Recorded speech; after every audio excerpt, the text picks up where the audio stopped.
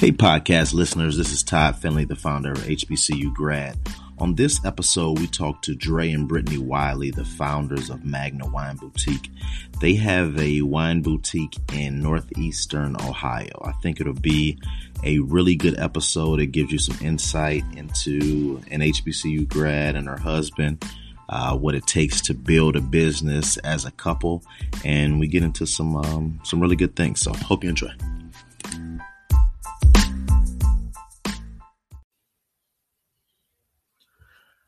All right, today we have Brittany and Dre Wiley of Magna Wine Boutique. How are you guys today? Hi, we are good. Getting ready to open. We are feeling fantastic. Real excited. Awesome. So what HBCU did you guys go to? I went to the Central State University in Wilberforce, Ohio. Okay. Now tell me about that experience.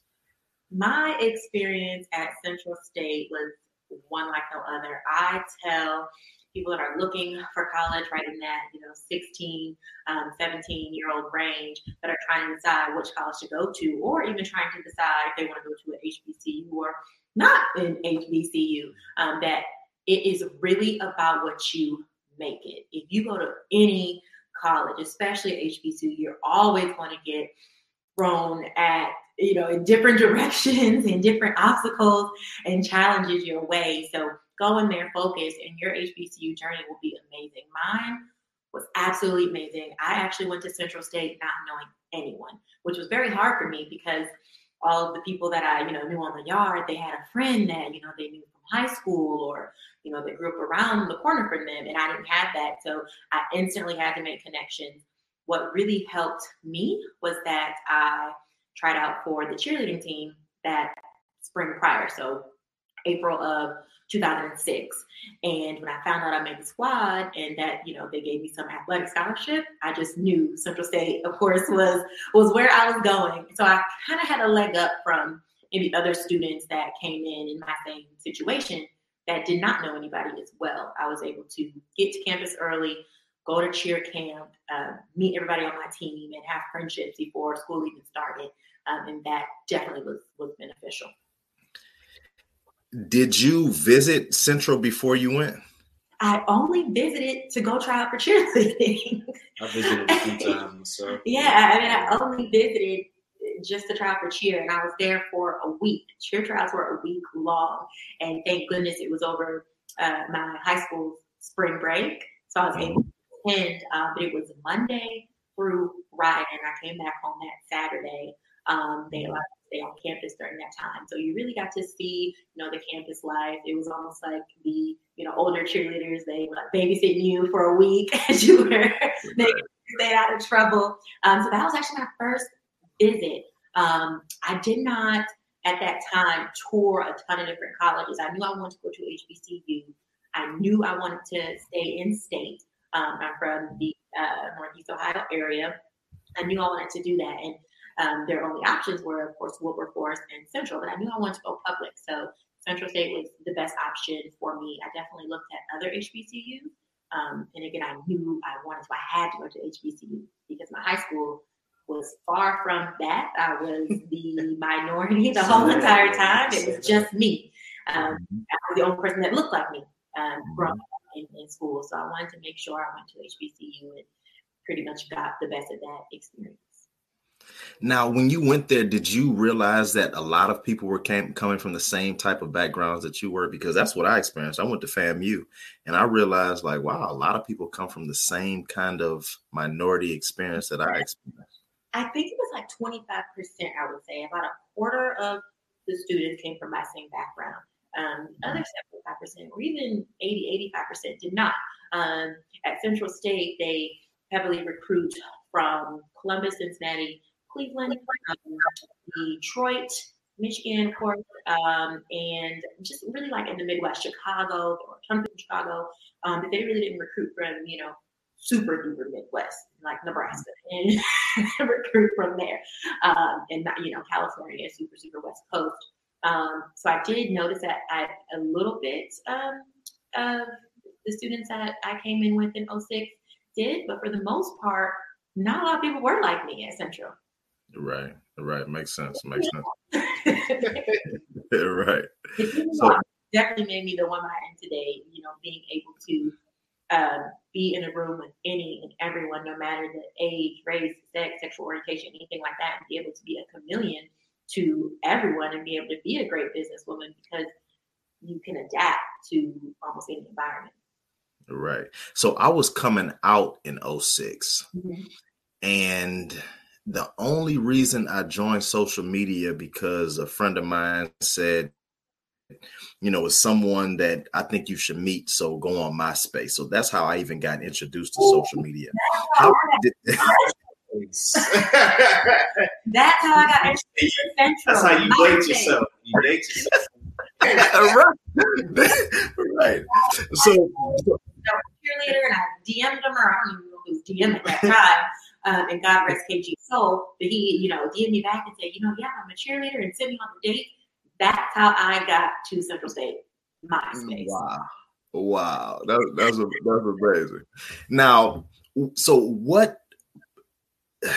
how did social media play a part in your college life? Because I almost wish social media was around. Then I'm kind of glad that, it wasn't around. So how was it with social media being so early in the game? Right. It was just, beginning to be a thing, beginning to be a phase like Facebook. When I was going in 06, it just came out, I remember. And you could only get on Facebook unless you had a college email address. Right. And now, everybody said that's definitely not a thing anymore. But I honestly think that no one knew back in, early 2000s that social media would be this. And I'm so glad it wasn't this. When I was in college, I feel like that's just another one of those challenges, another one of those things that is going to be thrown at you. I actually have been a professor at Cleveland State a few years ago for a few years, and noticing that when I'm lecturing kids on Instagram and social media, we didn't even have that option. I remember in my freshman year, some people didn't have cell phones. Like it wasn't a thing. It'd be an inhibitor, definitely. Right. So I think it would have been more of an inhibitor. And Central State is so small. You really don't need social media to stay in contact with your friends on the yard. It's not on the norm. Right. One. So. Right. Dre, how did y'all meet? Which story do you want? I want your story because the stories are always going to be different, You know that, man. You know that. I'm going to get side eye if I tell my story. She tell her story. I'm going to be over here like, really? Short story. Yeah, we met at a business event. It was a happy hour meetup, you would call it, right? Yeah, it's like a network. It's a networking happy hour. Networking event, yeah. And I was not there to network at the time. I was actually there to celebrate my father's birthday. Nice. Me, my mother, my father, my aunt, my cousin, all came to this cocktail lounge just to hang out, have some fun, celebrate his birthday. Mm-hmm. Really nobody in there. I guess you came earlier. There was a lot of people, and everybody kind of ventured out, and it was just pretty much me, my family, and there and a couple of my friends. And I was still there networking, apparently, just yapping like I do now. Yeah, she was there with her family members, and I remember, talking to one of my guys, and I'm like, hey, man, like that girl right there, that's who I want. Like I'm about to try to talk to her and see what happens. And immediately when we met, we talked about nothing but future, marriage. What are you looking for in a partner? This was back in 2010, 11? Yeah, a long time ago. This was like the conversations we were having weren't normal conversations that you would have with other people on social media. When you would DM somebody or whatever, so we talked on the dance floor while dancing. We were dancing all the time. They were coming up to that. By the time we got on the dance floor, it was everybody was celebrating his dad's birthday. So they were drinking, hanging out, and they would come to me, hi. I'm like, hey. So she was my mother, my father, my aunt, all in the first night. Yep. Right. Oh yeah, it was incredible. They must have liked me. I would say still they here did. A decade later. And when we left, we kept in touch. We figured out we actually found out we stayed like 2 or 3 minutes away from each other. Yes, we did. We both were living in our first apartments ever. So, and 2-3 minutes away from Yeah, each 2 other. or 3 minutes. So I mean, it all worked out, and I've never, shared a conversation with a woman that was on that level. So Right. and it was amazing. She's still amazing. She's going to forever be amazing. Oh, So thanks. I'm really happy that we met. Brittany, was the first dinner over wine? No. I'm gonna put my husband out there for our first dinner date because he's like, I'm like, yes, it was. This is a good conversation. This is a good conversation. He was like, you want to go get something to eat? I'm thinking, okay, Through a so text message. That is a date. Now To this day, he's like, no, we just got something to eat.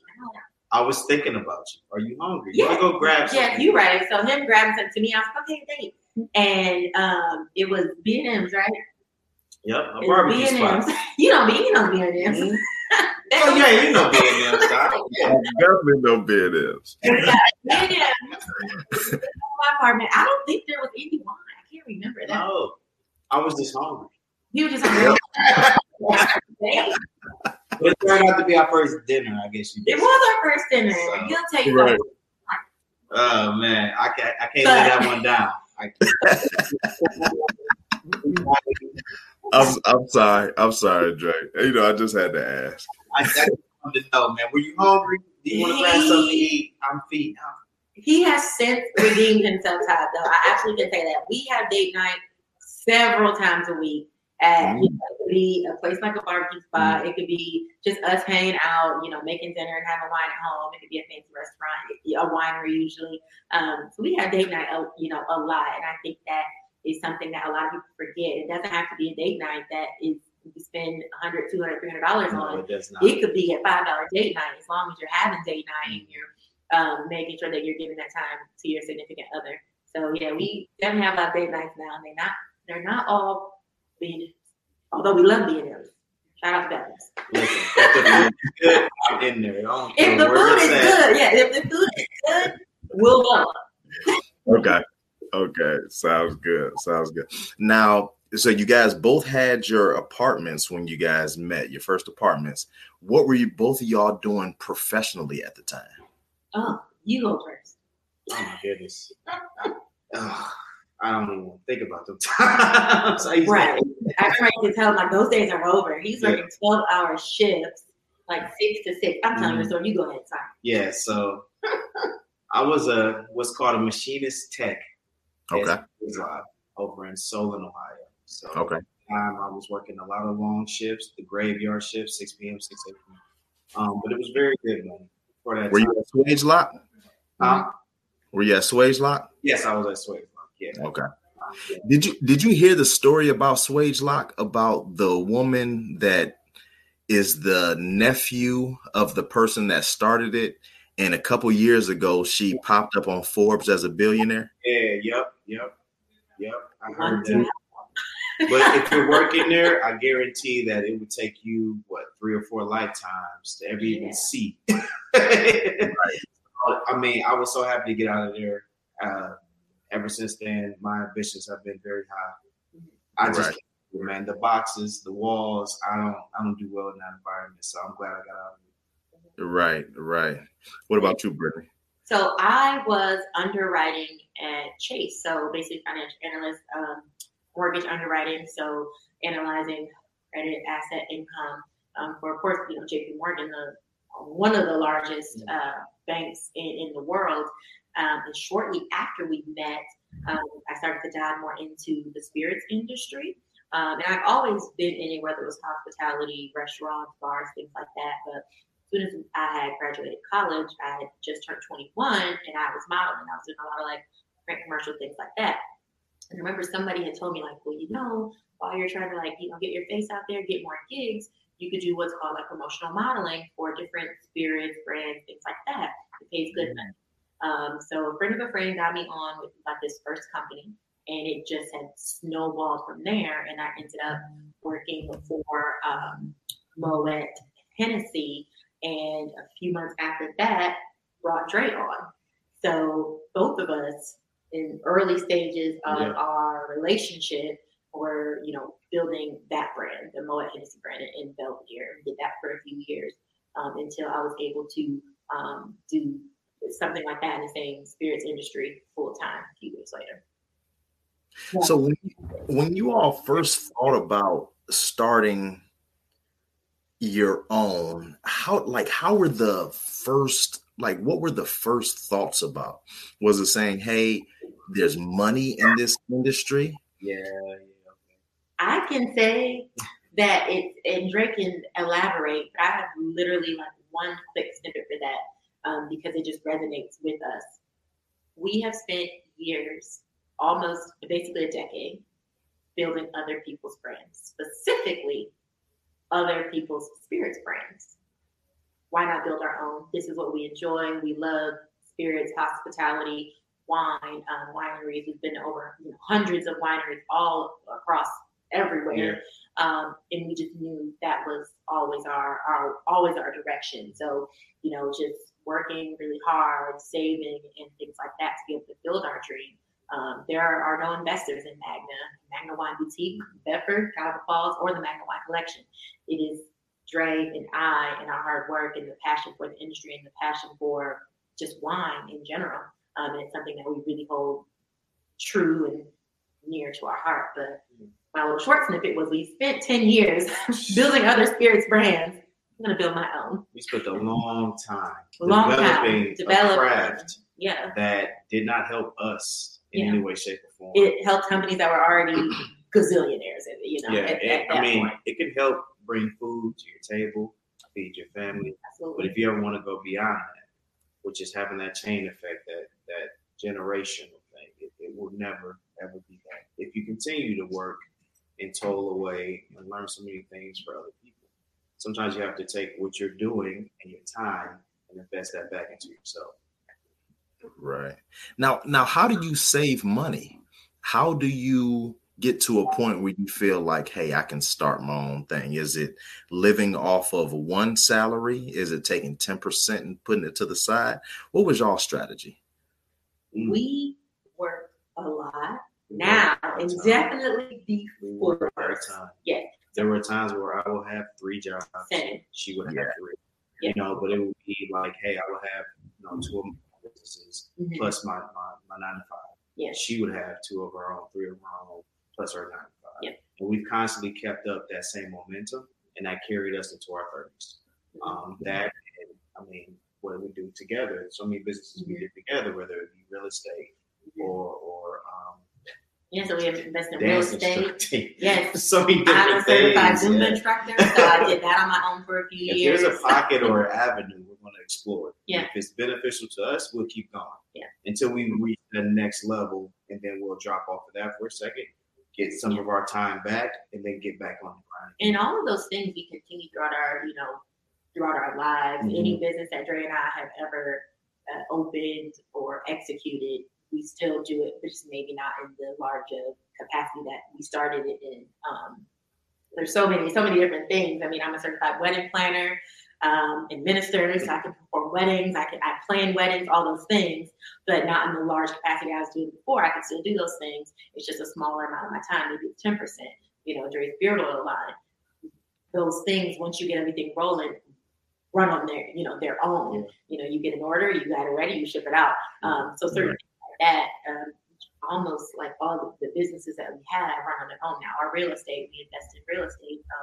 So we're landlords. We were landlords by like 25. So just things like that, taking into consideration how you earn more, invest more, but don't go out buying Gucci, Fendi, Prada, and basically living within your means is what Dre and I do now. Does that mean that we live in the same house we did when we were 25 and we are now? Absolutely not. You definitely grow and you develop and you do level up, but within your own means. You have to grow inside of a bubble. Right, grow inside of your own bubble that you can make sure that, especially having a partner, that you're able to understand and communicate what you're looking for. What your budget is. Like my MBA is in finance, so I know some numbers in accounting and finance. So basically making sure that we are, on a budget, investing while saving, and making income, then you sat out. I mean, at one time I was, of course, at Cleveland State, professor of business. John Carroll, I was their cheer and dance teacher, so their spirit coordinator for the whole entire university. I was working my full-time job. So none of that was hard for me. I like to do stuff. I don't like to have time like sit, I got Monday night off. Like, no, I'm filling with something. I'm gonna like it and I'm gonna get paid for it. Never do something that you are good at for free. So just do what you're good at. You should get a check. How important is it to do things that you love? Oh, 110%. It is invaluable. It's invaluable. I talked to my soror today and said, you become an entrepreneur, and I know that it's not that easy. I said, and she doesn't know what she wants to do. I said, don't listen to the peanut gallery. What you need to do is find out what you love. If you wake up every day doing what you love, it won't feel like work. You won't feel burdened. You won't feel like, dang, I gotta shoot off these emails.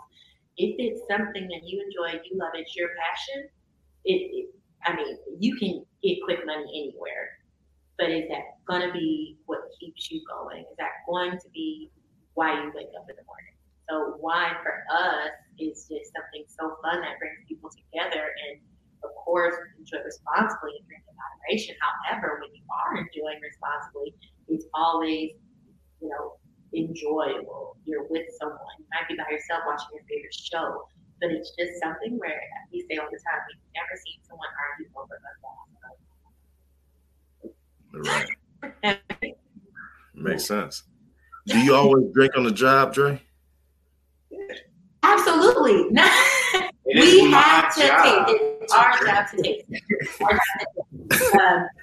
Our opening is tomorrow. Our soft opening is tomorrow, and then grand opening the next day. So this whole week, our porters, our reps have been in just training our staff on regions, on wine, and of course, when you are training, you definitely taste. Now, we always have spittoons, which are dump buckets basically, so you can taste, swish, dump.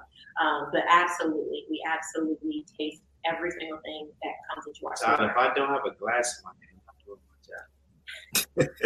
Right, I totally agree. What a glass.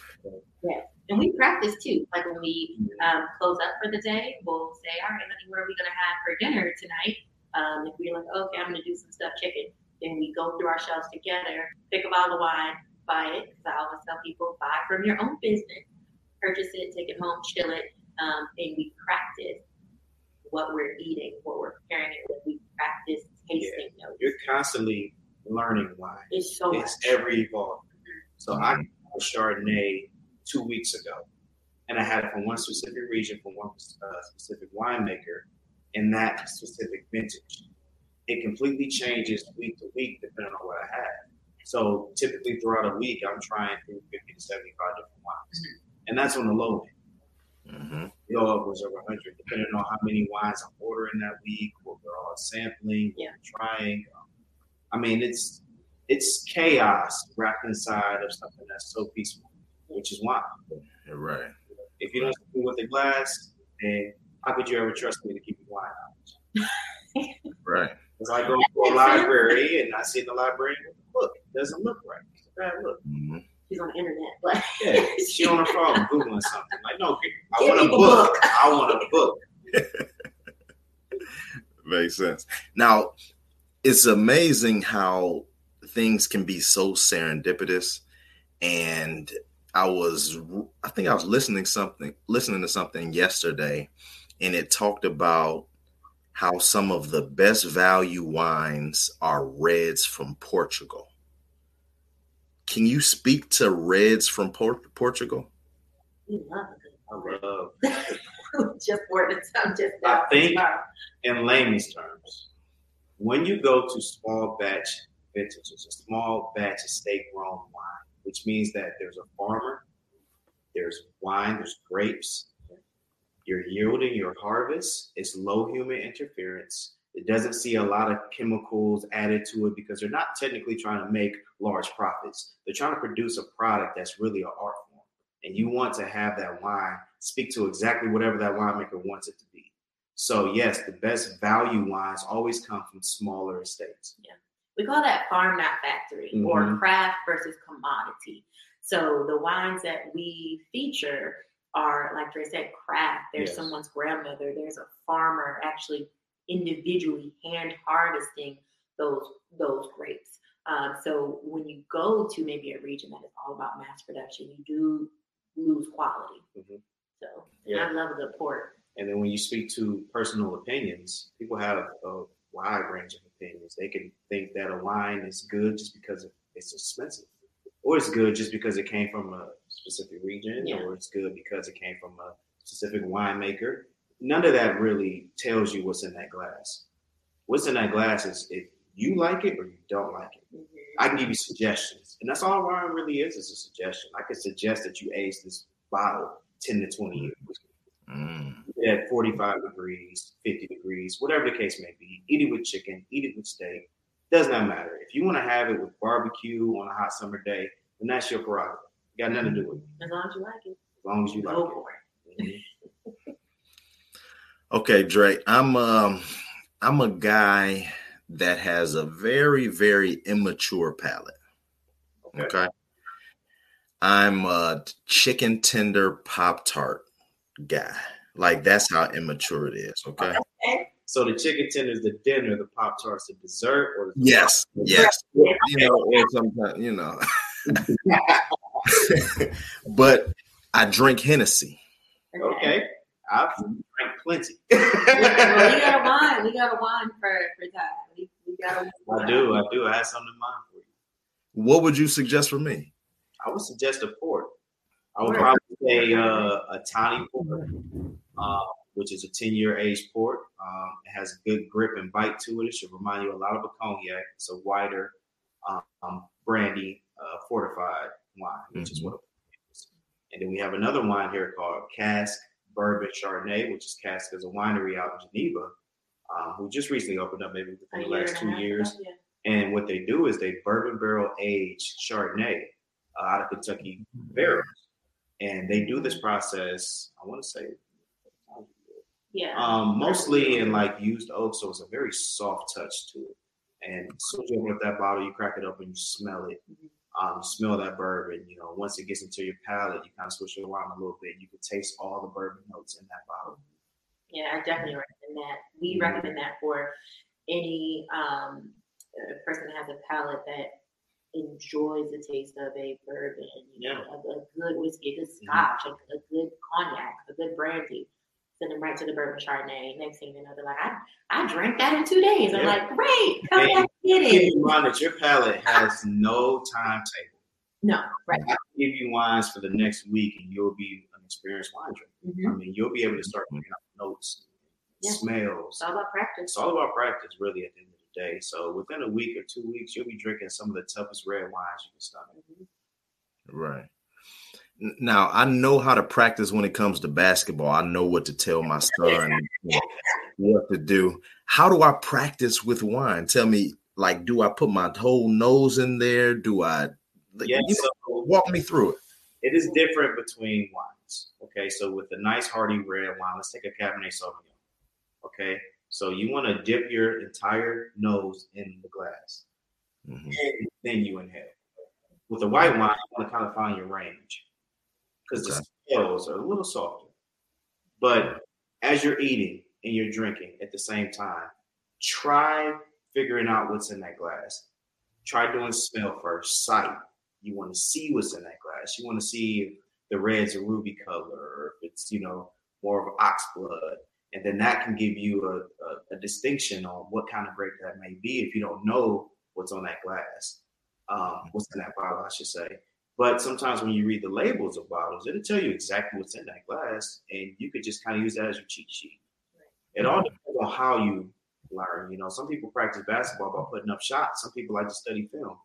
It's all how you like to learn and how you retain information. Yeah, and that's a really good point. In my teaching career, I thought people learned the best from all the different types of learning. So, of course, like I said, the studying, the visual, the sight, or like lecture. So I used to do games.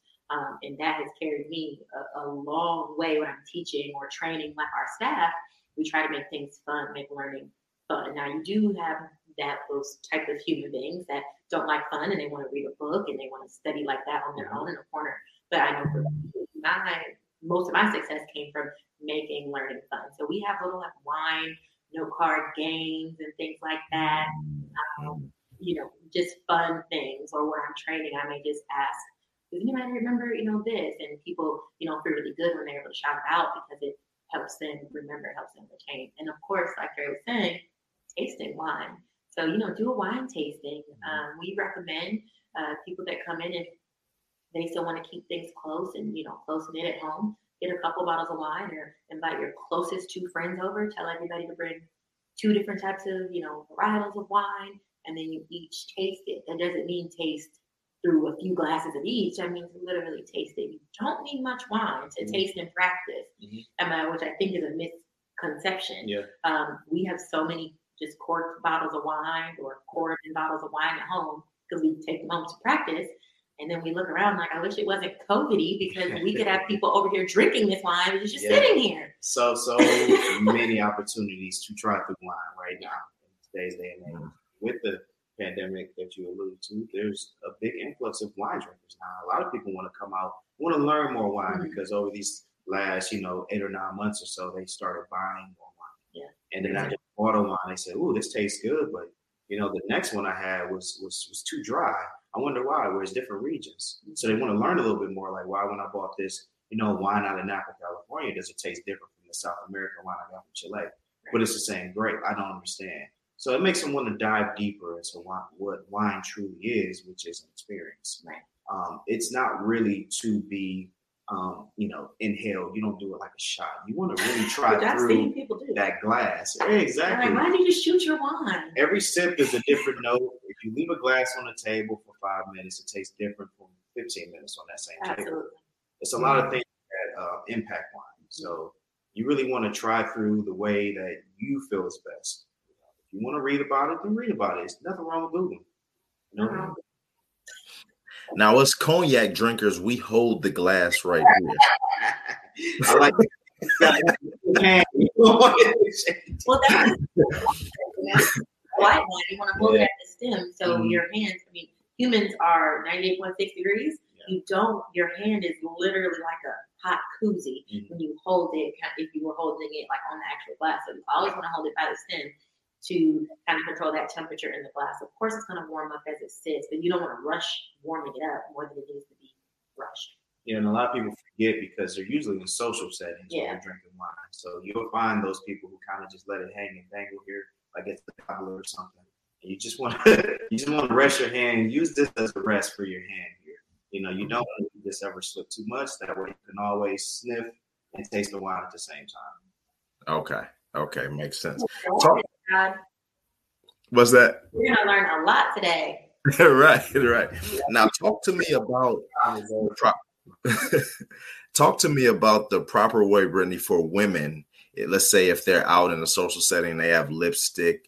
Tell me about some different things to make sure that they don't have lipstick stains around the glass. Talk to me a little bit about the proper decorum in drinking wine while you're out. I only have 2 suggestions. And other than these 2 suggestions, there's nothing you can do about it. So someone taught me a trick a long time ago to make sure you don't have your lipstick at like the rim of your lips, like the bottom and the top. And if that happens, it sounds really crazy, but stick your finger in your mouth, go like this. It pulls out everything from here. So when you're sipping on your glass, can I see your glass? So when you're sipping on your glass, what actually touches the glass is not your whole lips. It's literally just here and there. So like I have my lip color right now. It's light, but there's nothing on there. Right. 2 is wine-proof lipstick. Now, very wine-proof lipstick, but it doesn't have to be ours. It doesn't have to say a wine-proof lipstick. You have to find, ladies, a lipstick or a lip stain that stays on that is only that's waterproof, that is removable when you get home, whether it's with makeup wipes or makeup removers.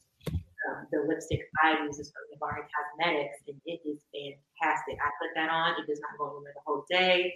My glass doesn't look gross. We've been in restaurants or wineries or even worked in restaurants or wineries where you give, the worst thing is giving a woman or a man a glass and there's still lipstick on it, because as you know, most restaurants, they just send it through the washer. And yes, a lot of restaurants, they may polish them, but say, for example, you're not in a restaurant that polishes, or you just have a careless server, that will turn you off. You don't even want to drink the wine anymore, even with the new glass. So I definitely tell ladies to be mindful of, your lipstick. If you have a creamy gloss, it's going to be in your glass. Not only does that throw it off, but it throws off your experience. If you haven't noticed, like, Instagram, things like that, people want the experience. They want to take their picture. I don't want to take a picture of my wine glass and my lips are all over. That does not make a good picture. So ladies, find a good lipstick or lip gloss that doesn't go anywhere. Lip stain or do the finger trick. Now, I've never heard of wine-proof lipstick. Do you guys have a website where somebody could get that maybe? Navarre Cosmetics is where I get mine from. Okay. We have our own as well, and we're going to get more in. But I would absolutely recommend Navarre Cosmetics. That is, again, what I use. It is amazing. It does not go on my glass, and my glass still looks pretty and Instagrammable. Okay. What is your website? Our website is www.magnawineboutique.com. Our wine collection has its separate own website, which is www.magnawine.com. Okay. So talk to me. So talk to me about that. Talk to me about what you guys offer outside of your brick and mortar and just in the wines. Talk to me about that. There's definitely so many things. So of course we're on our second location. Our wines here are small, family-owned, estate bottle, exclusive wines that you shouldn't necessarily find like a big box store. So here in the Cleveland area, of course, our big box stores are Acme, Target, Giant Eagle, Highlands, places that will get our wines won't be there. So 6 of the 7 continents are represented here. And we also, of course, have our Magna Wine Collection, newly released, which is our life's work. Our inaugural varietals are the Chardonnay Select, the Final Course Red, and the Gateway Red. So outside of that, just really keeping busy offering wine tasting. We offer a different type of events, of course, keeping social distancing and our guest safety at top priority. So we don't, have a ton of guests coming in all at once. It's usually by reservation only. So that way we can curate an amazing experience while keeping people safe. Yeah, we also offer a private event space as well. So you can definitely get in contact with us on our website. If you have a small event you want to do, we've hosted weddings, business pop-up shops, birthdays, of course, bridal showers, engagements. I mean, you name it, we pretty much accommodate it. So feel free to reach out to us, and you'll have access to either location. Sundays are for private events at our locations. We always say, like, your wish is our command. If we can do it and you want a wedding at Magna, which we have had, then absolutely. If you want to propose to your girlfriend at Magna, which we have had, then absolutely. Because you work directly, you work directly with me. It's not like a bunch of middlemen. Event planning is my background, and of course, weddings and officiating and things like that. So you work directly with someone who knows what they're doing as far as event coordination. Again, it's not a few middlemen in between. So when they email private events, it goes directly to me. And I work with them hand in hand, day in and day out to make sure that their event is perfect. We did a karaoke night the other day for a birthday party, which was phenomenal. I had so much fun. I was singing and dancing behind my mask the entire time. But yeah, birthdays, all types of things. And you can keep in mind, we're excited for people. When you want to come do a wedding with us, that's exciting. However, you have the opportunity, So, I mean, when you reach out to us, you're dealing with us, and we really want to hear your ideas and see if we can execute.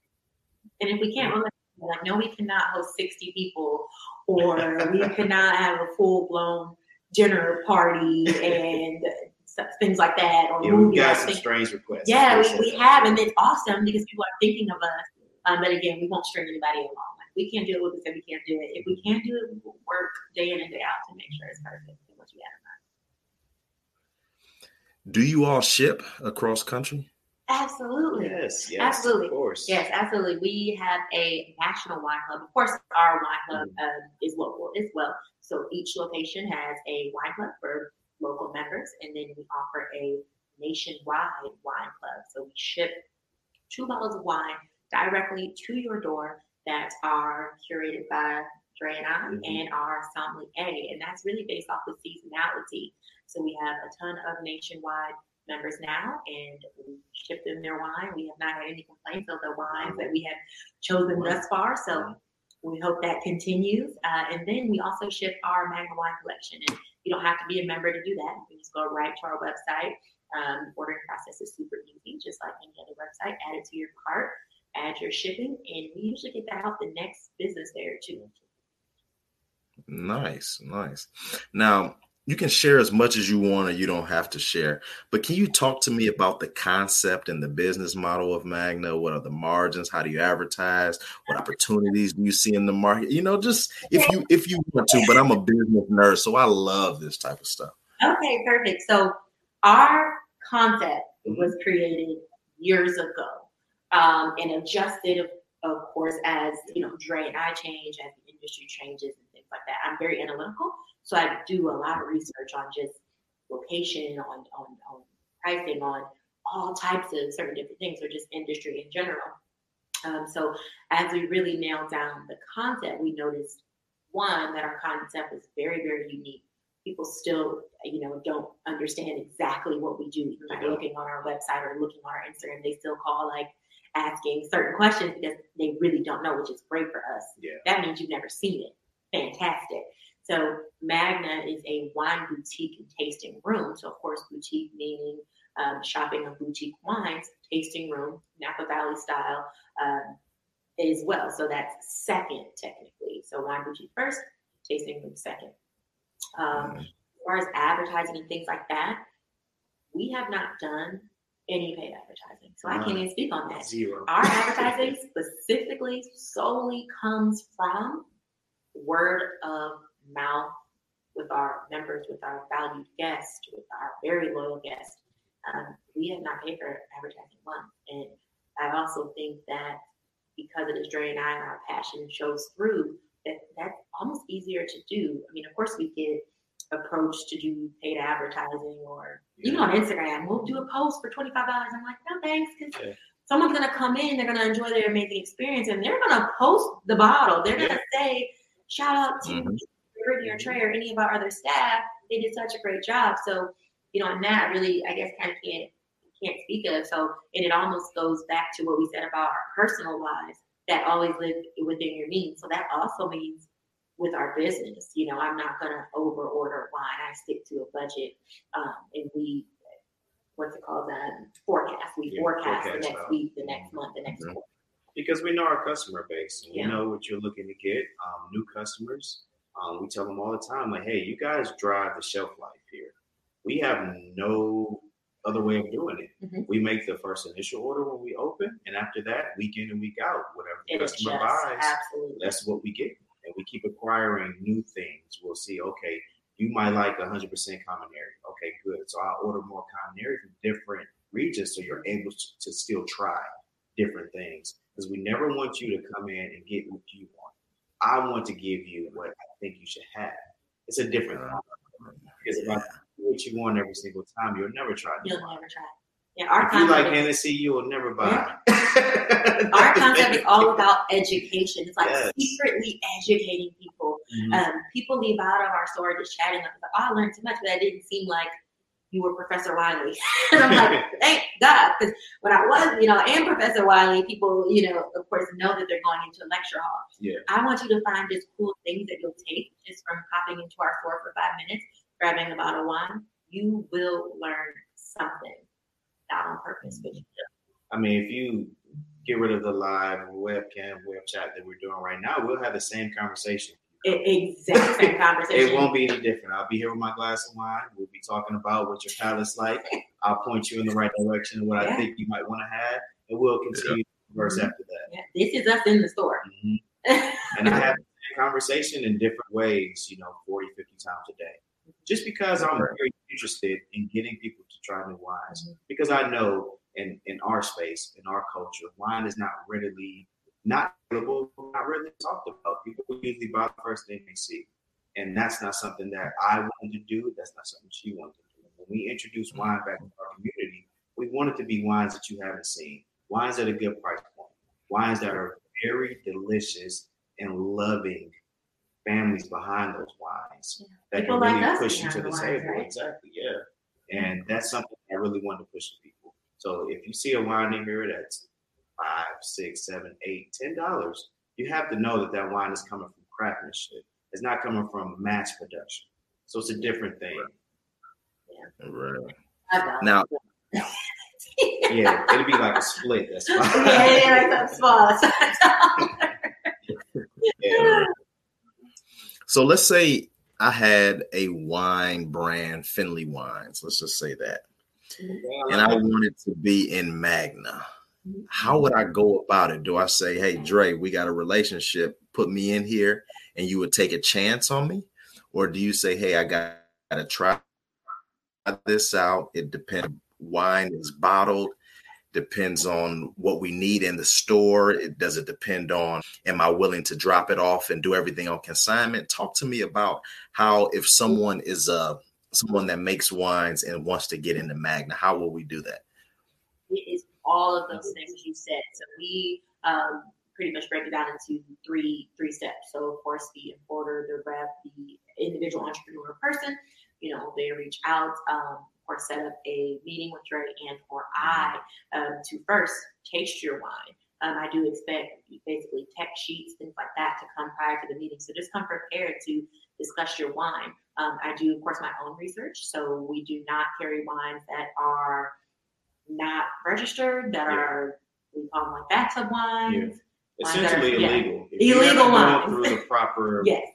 Avenues to get your wine recognized by the state, then we will not take a chance, like you said, on anything that is going to jeopardize. And we do get a lot of that. We get a lot of, especially because we're young, Black couple in the area. We get a ton. Yeah, there's a lot of people out there that make a lot of products that we had no clue they did until you open up a facility like such, and you'll see them come reaching out. Yeah, and then you're kind of taken aback, like, well, where's your this, and this? Right. We want to make sure your wine. I don't know what that is, and I'm like, oh. We want to make sure your wine, first of all, I'm sorry, but we can no longer continue this conversation because I have no idea what's in that bottle. You can't tell me what's in your bottle, where it comes from. Absolutely not. If the federal and state don't know about your wine, then absolutely not. So once we find out that you are absolutely legitimate, 2 thumbs up, then you're able to meet with us and discuss your wines. We absolutely taste everything that comes in our store. So be able to walk through whether it is tasting your wines or all that knowledge about your wines. And then that third step is figuring out if it makes sense to carry it at Magna. After you've done our research, after you've tasted your wine, if it makes sense to have your wines on the shelf as far as your varietal or your region or where it's from, then absolutely. If those 3 steps are good and golden, then yes, absolutely, we'd love to carry wines that are craft, not commodity, that are farm, not factory, that have a story to it. And absolutely, exactly. And speaking from a local standpoint, if you were to approach me, like you said, being somebody local, we have our own Ohio shelf in our store that represents nothing but Ohio brands. So I would look at that shelf and try to place you on that shelf. And we're definitely, we talk directly to these winemakers. We talk directly to these winery owners. They come directly to us, a lot of the wineries in Ohio, and they can deliver those things. And it's just really, you build a relationship afterwards. I don't expect someone to walk in the door, build a relationship, and talk about their wine, because wine is what our specialty is here. So once those 3 steps are good, then you start to build that relationship, because people want to experience wine, almost at their convenience. So if you can experience a certain winery, maybe in Geneva or Madison here, our goal is to say, all right, next Saturday, go visit those wineries. They're amazing. We've been to them. We've been to them all. Every winery from our Ohio home section, Gray and I have been to. Personally know the owner and or the winemaker and chat with them all the time. And we are behind those wines. We back those wines. We back all of our wines. Because the wine community is way more supportive than a lot of other communities. Yeah. People don't think that either. So I think with a lot of other industries, it is almost like they butt heads. They're in the same sector. They're in they competition. Want to push that person out. They want to make more than that person. If you notice wineries, they're always in clusters. They're always like, "Yeah, where you guys going next?" Or you leave a winery, where you guys come from? You should try their Chardonnay. Delicious. You should try their Riesling. Last year was a great year for them because it's more art. It's more of an art. It's an art. Yeah, they don't say people like you're not going to that wine. Like wine is about farming. So what a farmer is. I've been in wineries and the guy gets off his tractor out back. He's making wine that can sell for $300-400 a bottle. He's a multi-millionaire. He gets off his tractor, he comes in with his muddy boots, and he pours you something out of a bottle that's got no label on it. He's like, "Here, try this." I love that. This is amazing. This is and that's what wines truly are. So it's a means and a method to achieve something that lasts the test of time. Yeah. Because once you install a wine, once you install a winery, it becomes critically acclaimed. It doesn't go anywhere. It goes down from generations. How are you guys going to make sure that Magna goes on for generations? What's your long-term vision? I would say the first sentence that comes to mind, the thing we always talk about, is staying true to ourselves. Mm-hmm. We don't worry about what anyone else is doing. As long as we stay true to or what they're asking us to do. You should do this. No, you should do that. Yeah. We're going to do this. It's about following what your step was. However you got to your point A, follow that same trajectory to get to point B, C, D, E, F, and it goes on and on and on. If you start listening to outside factors and what they want you to do when they've never even been in your business, that sector, whatever the case may be, you will fall short of whatever your end goal is. Yeah, so we will never deter, basically. No, we won't. We'll never deter from the Magna Wine Boutique vision. And until you come into our boutique, you won't, I guess, really understand it because there's nothing else like it. So our long-term goal is, of course, be sustainable throughout generations and generations. Have Magna Wine Boutiques all over the world. I mean, that's really the long-term goal. Yeah, really. We're not going to deter from that. As long as, like I said, we stay true to what we originally set out to do, which was to provide great wines to good people and provide an atmosphere that is not intimidating, we will be fine. We will continue to strive. We will continue to be ambitious in our goals that we set for ourselves. This was great.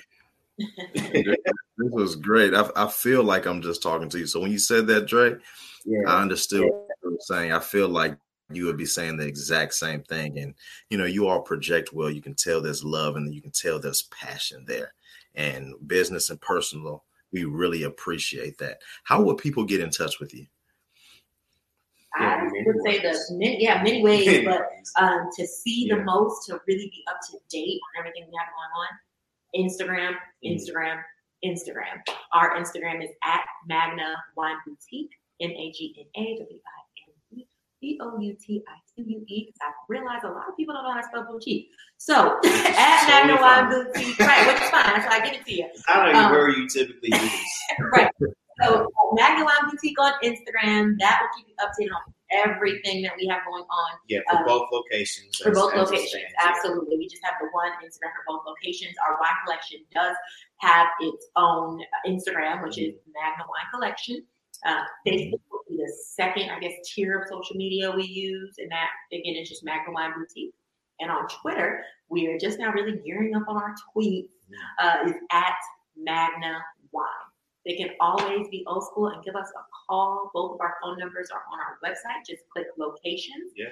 You'll be able to see our hours, our email address. You can even just hit the contact us and send us an email right from our website. It goes directly to me. So, there's infinite ways. Just don't knock on my door at home, but you can just knock on this door. It's absolutely fine. I probably answer it at my home door, like, "Hey, where you want some wine?" But absolutely, any type of way that's most comfortable for our guests and our community, we will get to you, whether it's phone, email, bird carrier, pigeon, Instagram, whatever. Yeah, if we don't catch you the first time around, one of our staff members will be glad to assist you. They're some of the best people that we've ever met. We believe in them 100%. They can walk you through a wine journey as good as I can. So we never want that level to drop off from person to person. If you talk to somebody here at Magnum Wine Boutique, you're going to have the same experience. That's what we really try to strive for. Yeah. Brett and I can't be here every single day, every single moment. So we really try to make sure you have that Magna experience. If I'm not here, or if you're talking to Dre or anybody on our staff, anybody on our Magna team. How do you guys make sure that a marriage stays solid while building businesses? Put our marriage first and business second. Period. Dot. End of. There's no other way I can even think of to do it, but to put what you started off with first, which is your marriage. I can't think of anybody in the history of time who's ever gotten together doing the business, then got married. It's usually you're married, you decide to do something different in life, and you guys try to achieve the goal together. As long as you remember you're trying to achieve that goal together, the marriage should never drop off. Yes, our marriage is our foundation, and it continues to be. So we sometimes remind ourselves that we are partners in life first and partners in business second. And as long as you're continuing to be reminded of that, I think everything else will come. And then, of course, like I had previously mentioned, date nights, spending time with each other. We incorporate work into personal, whether it's grabbing a bottle of wine and enjoying it when we get home at dinner, or when we're closing up, go to dinner and see what's on that restaurant's wine list. And we've never had this. Let's get a bottle of this. So incorporating it too. It isn't black and white as far as business personal, but incorporating the two. We have family that works for us, so we're able to continue to be around, family, and have all these different relationships, but they all intertwine, and everyone just wants, to be a part. If it's your birthday next week and you're my sister or someone, just know you're getting a bottle of wine. So we just try to tie that up into everything and just keep our marriage, family and things like that first, and then business. Yeah, your question earlier was how do you, ensure that things are generational? Well, that's part of the ticket, is to stay doing what got you there, which is being married, having passion for one another before you go have passion for whatever product you're trying to, get across. So I think that's very important. Never underestimate what your person is to you. And this is my person. Yes. So I love him more than I love our wine. I love wine. We did a lot of this wine, packaging from top to bottom, but I love my husband more than I love our wine. Makes sense. Last question. How do you build a team where you make sure that anyone that comes in has the Magna experience, like you said, Brittany? Trial and error. Business is all figuring it out. There's a lot of different personalities. There's a lot of different attitudes. There's a lot of different experience levels too. Yeah, true. Experience levels, everything. So what we look for are quality human beings. You may not have at all. You try to teach anything when it comes to whatever you're learning. I can teach you how to be a genuinely nice human being. I can teach you how to have a conversation with someone and not feel, awkward or tense or anxious. So we look for just genuine, nice, happy people. Absolutely. That is really if you're one of those people, feel free to apply anytime. We're always looking for new staff because we're continually growing at a fast rate. If rate. you are a good person, a nice person, and people say this all the time, if you're not genuine and portraying yourself to be something different, that person will always find out. So that's what I mean by trial and error. So people that are genuine to themselves, because who we hire, we want you to be yourself. We want you, of course, with the dress code, to dress how you feel comfortable. We want you to speak about wine how you feel comfortable. We want you to be you, because people buy from you. Then they're like, okay, Brittany told me to try this. Yeah. Like if I came in like, what do you want? So finding that exude Dre and I's personalities, because we have very different personalities, but when it comes to wine and when it comes to business, what you see is what you get, Right. You'll get this, like Dre said, if you were here with us in person. Right. So you guys are looking for yourselves, because I can tell you guys are true to yourselves. You guys are honest. You guys are good people. And I think that's a great way to stop. We really wish you the best. Really, really do. So much time. Thank you. Thanks for just giving us an opportunity to be here with you today, especially with all this stuff going on in the world. Yeah. I'm sad that this is over. Yeah, finding ways. Finding ways to virtually has been amazing. So we definitely appreciate it. Right. Sounds good. I really appreciate talking to you guys. Thank you a lot. Thank you. Cheers to you, man. Cheers. Right. Cheers. Hey guys, episode's over. Thank you for listening. It would mean the world to us if you left a review. So please go on iTunes and leave a review to let us know how we're doing. Catch you on the next episode.